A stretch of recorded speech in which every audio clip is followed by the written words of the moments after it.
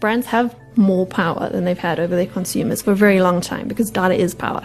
And with that power comes a lot of responsibility, but brands have a choice to decide whether to use that power for social good or for social ill.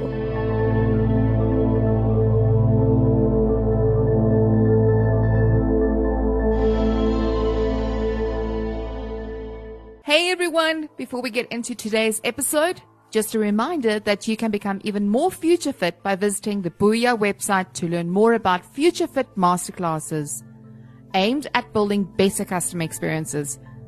You can also read my Future Fit Yourself column at bizcommunity.com, as well as check out our Future Fit networking events. All the links appear in the episode notes. And now, on with today's show. Are you seeking to broaden your horizons, to stay relevant and become future fit? Do you want to fuel your creativity and inspire innovation? Or are you simply looking to put a kapow back into your business? Then look no further.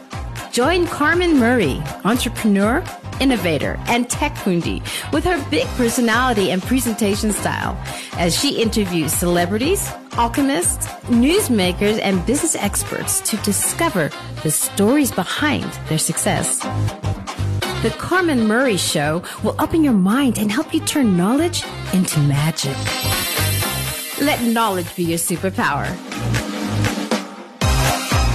And now, from Solid Gold Studios, here's your host, Carmen Murray.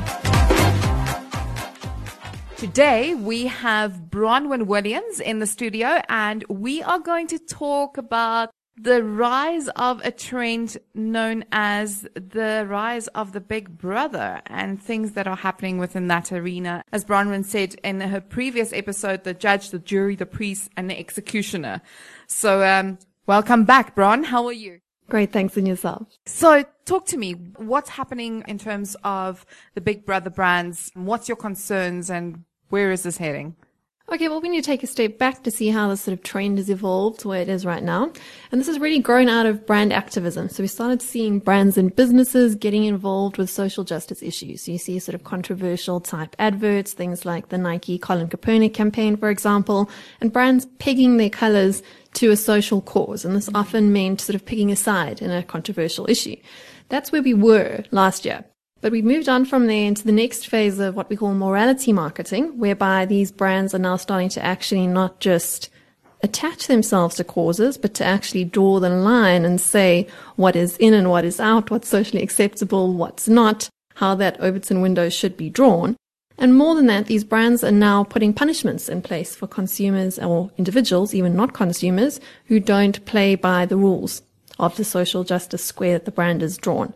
So examples for that would be things like in the US, where certain restaurants have started banning customers that walk in wearing a MAGA hat, which is quite amusing. It's quite funny. But it's only funny because, Trump's a bit of a figure of fun. It would be a whole lot less fun if brands were denying entry to people, say, who just didn't support the ruling government in a totalitarian state, for example, or when that sort of discrimination is being done against not just political leanings, but also maybe to do with things like what religion you are. So that's a sort of a fine line there, where we're going from brands saying, we support this cause, to brands saying, we're going to punish you if you don't play by the rules, or if you don't side with us on the same things that we stand for.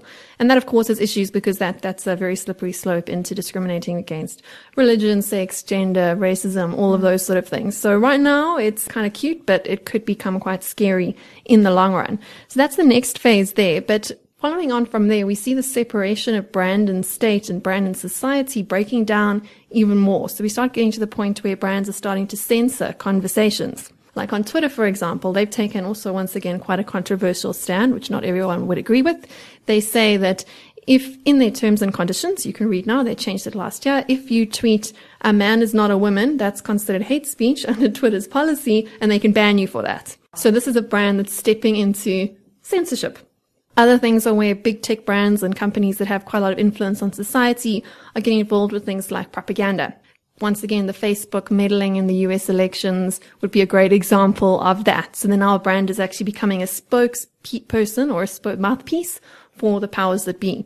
So that's like another crossover. So the brands and businesses are just having more and more influence over society, even outside of their own consumer base.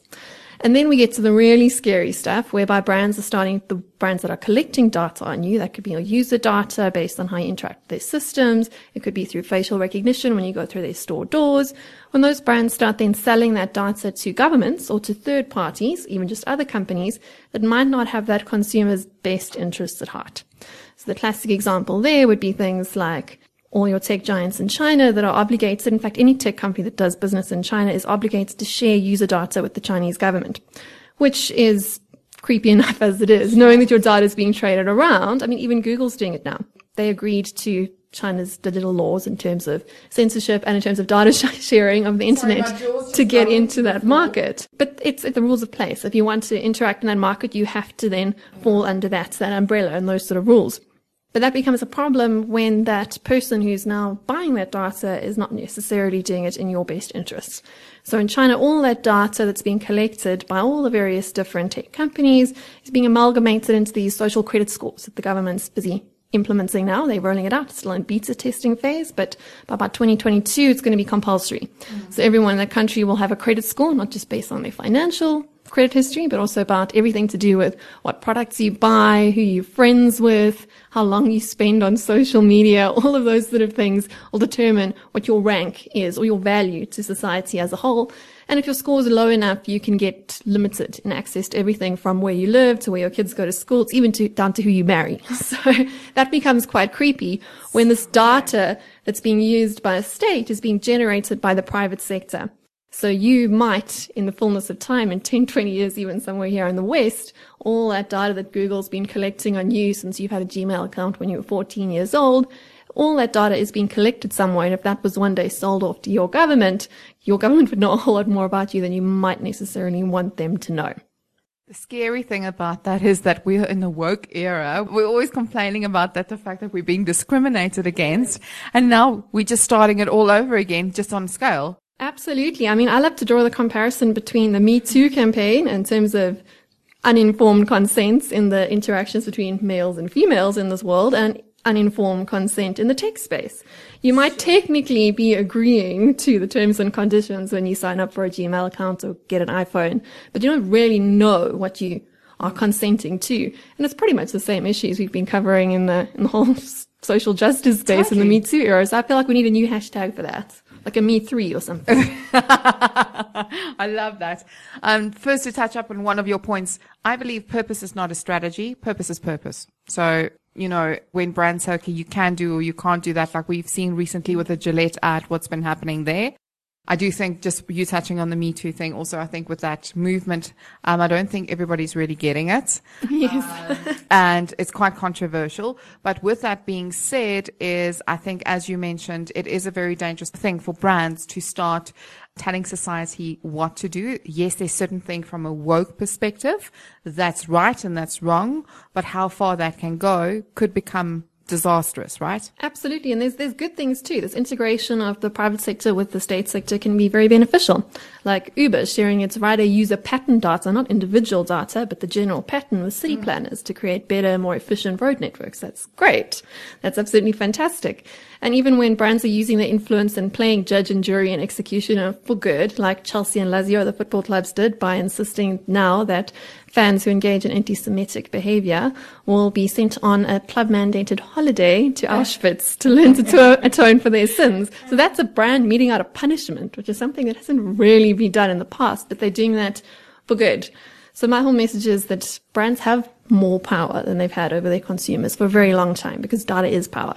And with that power comes a lot of responsibility, but brands have a choice to decide whether to use that power for social good or for social ill. 100%. And not punishing your customers for giving you that data because they gave it to you, understanding that you would respect that. So I think that is it for today. And is there anything else that you want to tell our audience that they might need to pay attention to? Well, just to end off with, just speaking to your point there, brands really do have a choice. You can go for the low-lying fruit. You can sell out your consumers for short-term gains. You can get that nice paycheck from the Chinese government to share all their user data with them.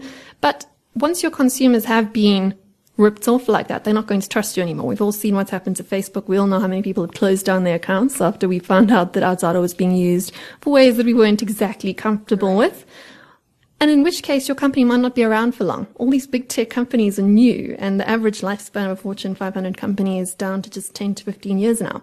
So the bigger they are, the harder you're going to fall. So you can play that game, or you can go for the harder route, the long, harder route, and invest in building long-term relationships with your consumers based on mutual trust, respect, and values.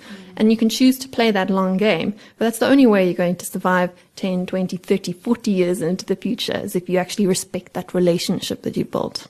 Love that. Ladies and gentlemen, and for all of you out there, we just want to thank you for listening into another Trend Fit episode brought to you by Flux Trends. To our amazing audience spread far and wide across the globe, thank you so much for your support. Please do us a favor and take a moment to review and rate your favorite episodes, which will help others to find us. You can reach out to our guests by following the links in the episode show notes. Bye-bye now. You've been listening to The Carmen Murray Show, another Solid Gold podcast. For show notes and more episodes, visit solidgoldstudios.co.za/Carmen Murray.